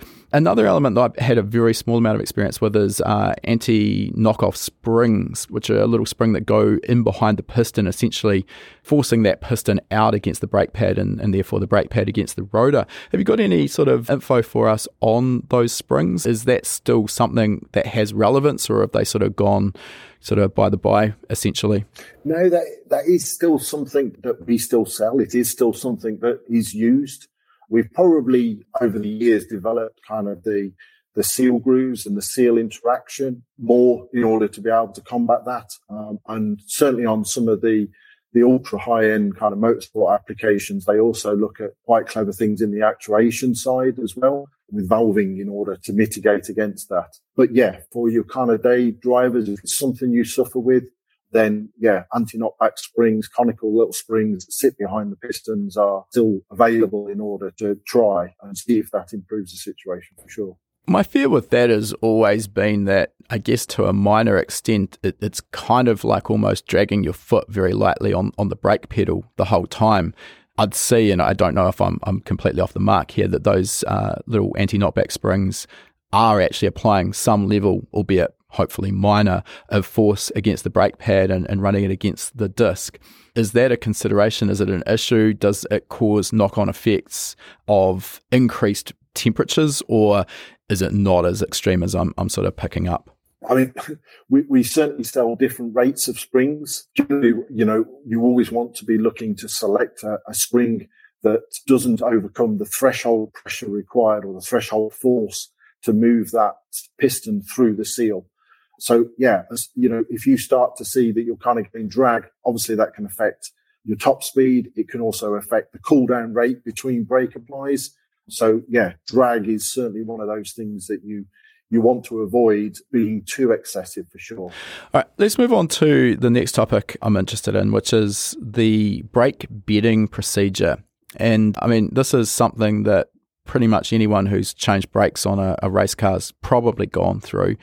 And I think there's a lack of sort of consideration of how important this is and what we're actually trying to achieve during that braking process. And at least as I understand it, done properly, you're going to have a more effective braking package that's working as intended, and as an upshot as well, even improved life expectancy out of the pad and rotor.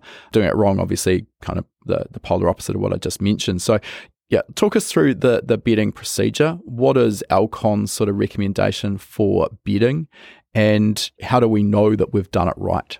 Okay, so yeah, I guess firstly, for those that probably don't kind of understand what's going on in the bedding process, is we're actually transferring a layer of the pad material onto the disc itself.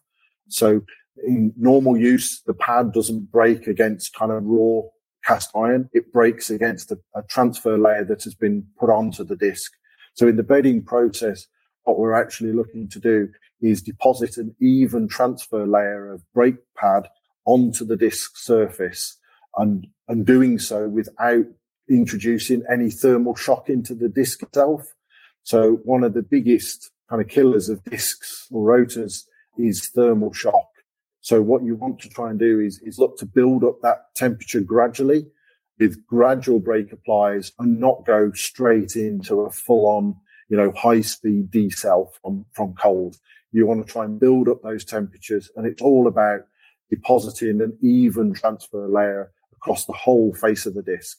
And when it's done right, you can generally see by looking at a disc that you've got that deposition of pad material over the full kind of radial depth of the pad, over the full circumference of the disc, and it looks even and kind of consistent across its appearance. The other thing that I'd always kind of tell people is the last thing you want to be doing is kind of doing a bedding process or even brake applies and then coming to a rest with your foot on the brake, because what you end up doing then is the kind of pad bonds to the kind of disc. You get kind of a very odd heat transfer through the disc and into the pad. And then that can actually kind of tear away and damage that transfer layer, as well as doing damage to the brake system and the rotors themselves. I mean, I think that point's important almost irrespective of the bedding process.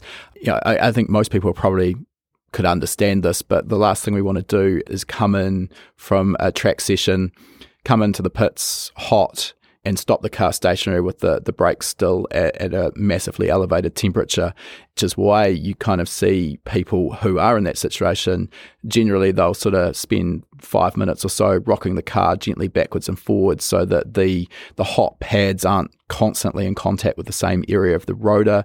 That can help also prevent warping of the rotor, if I'm correct. Yeah. All right, so coming back to that bedding procedure, the way, again, there's sort of variations on this depending on the manufacturer, but the way I sort of normally see this done is it'll be maybe 10 to 12 stops, and you'll sort of start, as you mentioned, building up a little bit of initial brake temperature without actually dragging the brakes, no left foot braking here, and then you'll start with maybe 5 of those stops might be sort of 50 or 60% braking force from maybe 100 kilometers an hour down to maybe 20 kilometers an hour, and then as you get sort of further through and sort of get up to 10 and 12 braking applications, you might be sort of up to 85% braking force, again that same 100 down to sort of 10, 20 kilometers an hour, not stationary, and then a sort of a cool down procedure. Does that sort of match your expectation on that process? Yeah, no, it's a very good description, Andre. Yeah, exactly that. In terms of, like, often if you've got a dedicated race car, obviously you can't just pop out on the street and bed a new set of pads and rotors on the weekend. Doing this at a track day or a competition meeting can be difficult, sometimes actually dead right dangerous if you've got other cars at pace on the track and you're sort of randomly hitting the brakes where they're not expecting you to. So that's a consideration. But In terms of that process, after you've done that initial sort of 10 to 12 stops, are you good to sort of just send it and get straight into a full 10/10ths race lap, or does the whole system require completely cooling down to ambient temperature before you can go ahead and do that? No, I think you can. The thing that I'd always be mindful of is kind of thermal shock is one of the biggest killers. So actually having some temperature in the brake system when you kind of go pushing hard is always good. I mean, you see people generally on kind of an outlap just getting some temperature into the tyres and the brakes. And that is for that very, very reason. Actually, you don't want a thermal shock. The brakes will withstand extremely high temperatures, but what they don't like is going from kind of 0 to 700 in a single stop. So, build up, get some temperature in there, get some bulk mass temperature in there, and then you're good to go. Another option that I've seen available is sort of pre-bedded rotor and pad combos, and off air we were talking a little bit about that as well. So this is a service that Alcon can offer? It is. We have 2 dedicated kind of dynos, if you like, for bedding. And we bed pads and rotors, and even for some there's match bedding as well. So a set of pads will get bedded to a disc and kind of serialized accordingly and kind of used. But the general kind of consensus is that, bedded pads, you're kind of going through a level of kind of fade. You're just degassing, you're removing some of those releasing agents during the manufacturing process of those pads. And for rotors, it's exactly what we talked about. It's getting that even, consistent transfer layer. And obviously the benefit of doing it on a dyno is you're not doing it amongst traffic. You can do it in a very controlled way, and you kind of get that kind of out the box kind of bedded product. And then all that leaves you to do is the kind of warm up kind of cycles just to get some bulk mass, and then you're kind of in it. I mean, there's a lot to be said for that. I kind of already mentioned a couple of the potential downsides of bedding on the racetrack, but apart from the potential danger of it, you're also likely to lose a session, or at least a good part of a session, which obviously track time is expensive and important. So the pre-bedded, while I have no doubt they come at a price point as well, particularly for professional teams, having the confidence of bolting on a pre-bedded brake and pad package that has been bedded correctly, and being able to essentially hit that first session on the track at maximum effort. Obviously, bearing in mind building up those temperatures, which you've already mentioned slowly, that's got to be worth quite a lot, I would imagine. Let's move on, and we probably should have covered this first, but we're actually going to cover it last. We've talked about Alcon, and I kind of felt like maybe Alcon doesn't need too much introduction because it is one of those big brand names that anyone who's been in motorsport, I would imagine, has already heard. But can you give us a quick lay of the land? You sort of mentioned 28 years ago when you joined, there were 30 or 40 staff. I can only imagine it's grown significantly over the time. So current generation, current day, give us a sort of a 30,000 foot view of what Alcon is in terms of the operation, size, location or locations, number of staff, etc., and services offered. Okay, yeah. So we're probably just shy of 200 people in the UK now. We're based in Tamworth in England, which is pretty much right in the middle of England. At the site at Tamworth, we've just acquired a 4th building, but we have our main manufacturing facility on site. So we manufacture almost all of our components ourselves. We have the design team there, production engineers, purchasing, and then we have a dedicated research and development building that houses an MVH dyno, so something that's very important for our OEM customers. Could you maybe just explain that term NVH for those who haven't heard of it? Yeah, so it's noise, vibration and harshness, and it's the kind of level of comfort. So when you're talking about all of the different kind of brake noises, things that aren't quite so significant for race teams are very significant for OEM cars. So, you kind of get your brake squeal, your groans. They've got all sorts of different names to them, and everybody kind of uses slightly different ones to describe it. But it's all about that kind of comfort level of the brake package. So, for our OEM customers, that's equally important as the extreme track day performance that they're able to achieve. So probably for our OEM customers, the range is probably even more significant. When you're doing things for race teams, you kind of know that you're designing a brake package to be used on a race track. When you're designing for these kind of hypercars now, then actually they want all of that. Plus they want a level of comfort for driving around the streets. So the range is kind of massive. And to help support that, like I say, we invested in our own dyno. So we're able to put our own brake package quite often mounted onto the customer's upright and hub assembly. And that's in a kind of a quiet chamber. We have full temperature control and humidity control. And that is able to record any noise events, and we can develop kind of solutions to alleviate those noise. So there's an awful lot of work that goes into that level of development. We also have a performance dyno as well, so we can replicate pretty much any racetrack around the world. We can use feedback from race teams in order to be able to look at brake temperatures and reproduce those on the dyno and look at cause and effect and any issues they're having. And also, obviously, we talked about it quite extensively about kind of pad development and understanding different pad behaviors. But also, we're forever developing and evolving our products. So we're signing off and testing new products. We're looking at new materials and various different compounds. And we're able to do that all kind of on site ourselves. We also have kind of climatic chambers that can go down to minus 40. We have hot temperatures. We can take things up to plus 200 degrees in that facility as well. Right. So really a torture test for everything. Yes. Yeah, exactly. Yeah. And then we have a dedicated building for assembly as well. Okay. I mean, it's a big operation, no doubt. I guess this sort of leads on to something that's been on my mind during this conversation. This is a fairly mature industry now. The technology is mature. We know what we're trying to achieve. Where is the innovation left to further improve the braking system on a car? I mean, you kind of alluded just before to materials, etc. But what's left? I can only assume there's sort of no massive and obvious low-hanging fruit left to pluck, and now you're sort of onto those smaller and less relevant iterative improvements that give sort of a 0.1% improvement rather than 10% improvements at a time. Yeah, I guess so. I mean, like you say, we're always kind of evolving and looking at improving our processes for kind of the caliper optimization. I think also the customers that we work with, and we work very closely with our customers, their level of their system understanding is kind of second to none. So being able to work very closely to them and design a brake package that meets the requirements is also seeing kind of, step advantages for those guys as well. Also, cars are developing, so either full EVs or even kind of ultra high performance that are kind of hybrid. They kind of have the kind of EV mode or the stealth mode, as some kind of call it. So going back to what we were saying about the MVH side of things, then actually the kind of noise in silent mode when you're running electric motors is kind of even more important. You're less likely to be kind of drowned out by kind of engine noise and things like that. So noise development and understanding our product is kind of forever evolving, and we're forever learning and evolving our product. So yeah, and even with kind of EVs brings a new set of challenges. So certainly in kind of OEM with regen braking and those aspects as well, the brakes are potentially getting used less and less.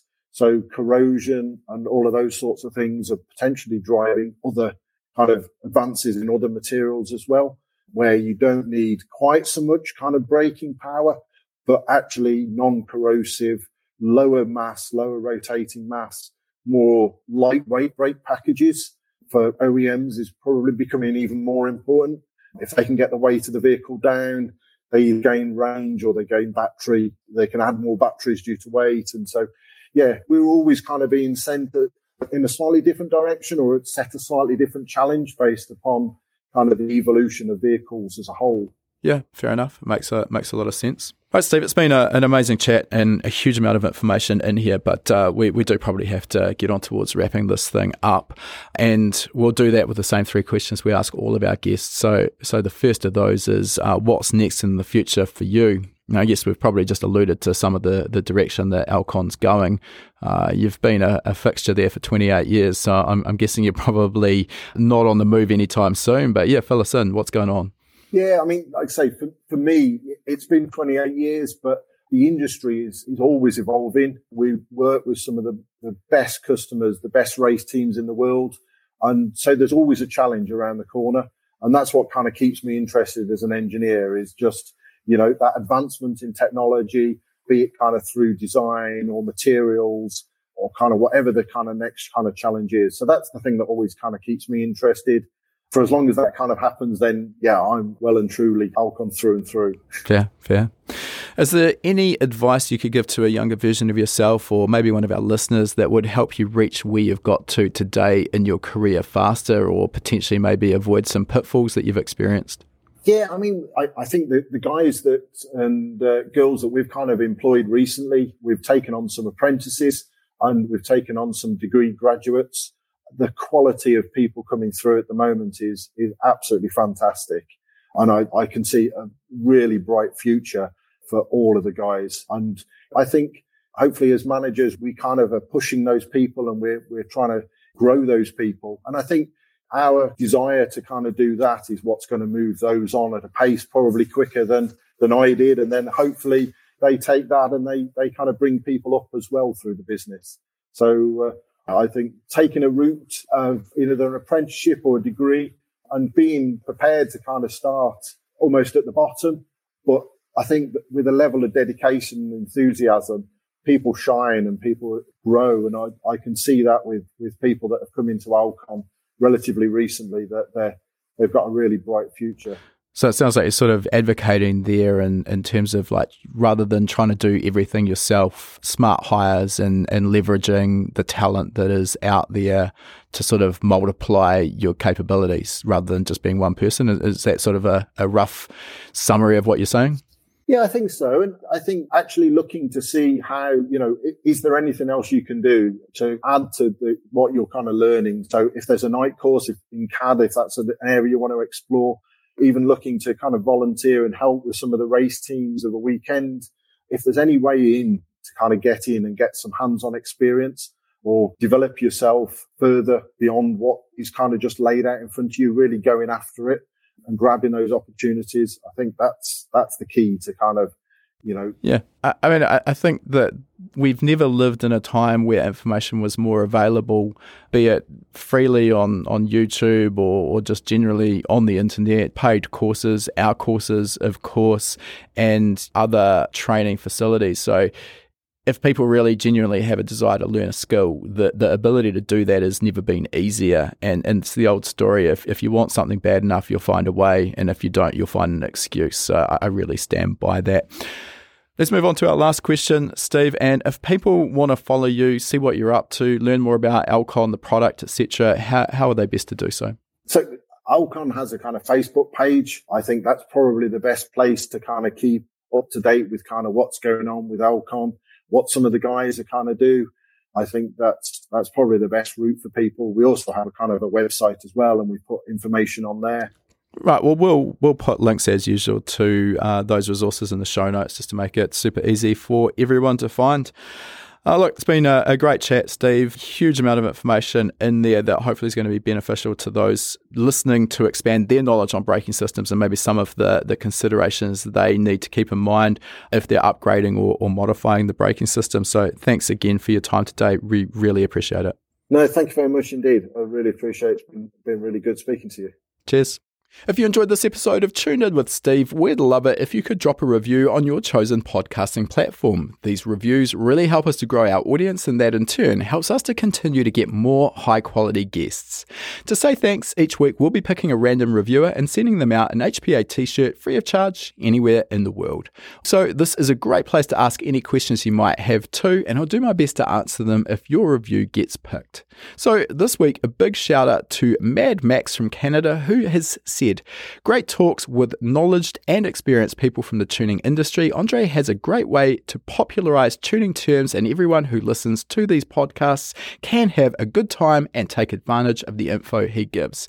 Well, thanks for the kind words there, Mad Max. And if you want to get in touch with us with your t-shirt size and shipping details, we'll fire a fresh tee off straight out to you. All right, that concludes our interview. And before we sign off, I just wanted to mention for anyone who's been perhaps hiding under a rock and hasn't heard of High Performance Academy before, we are an online training school and we specialize in teaching a range of performance automotive topics, everything from engine tuning and engine building through to wiring, car suspension and wheel alignment, data analysis, and race driver education. Now, remember, you've got that coupon code. You can use podcast75 at the checkout to get $75 off the purchase of your first course. You'll find our full course list at hpacademy.com/courses. Important to mention that when you purchase a course from us, that course is yours for life as well. It never expires. You can rewatch the course as many times as you like, whenever you like.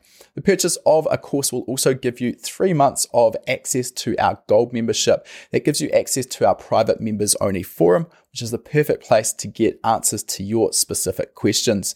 You'll also get access to our regular weekly members webinars, which is where we touch on a particular topic in the performance automotive realm. We dive into that topic for about an hour. If you can watch live, you can ask questions and get answers in real time.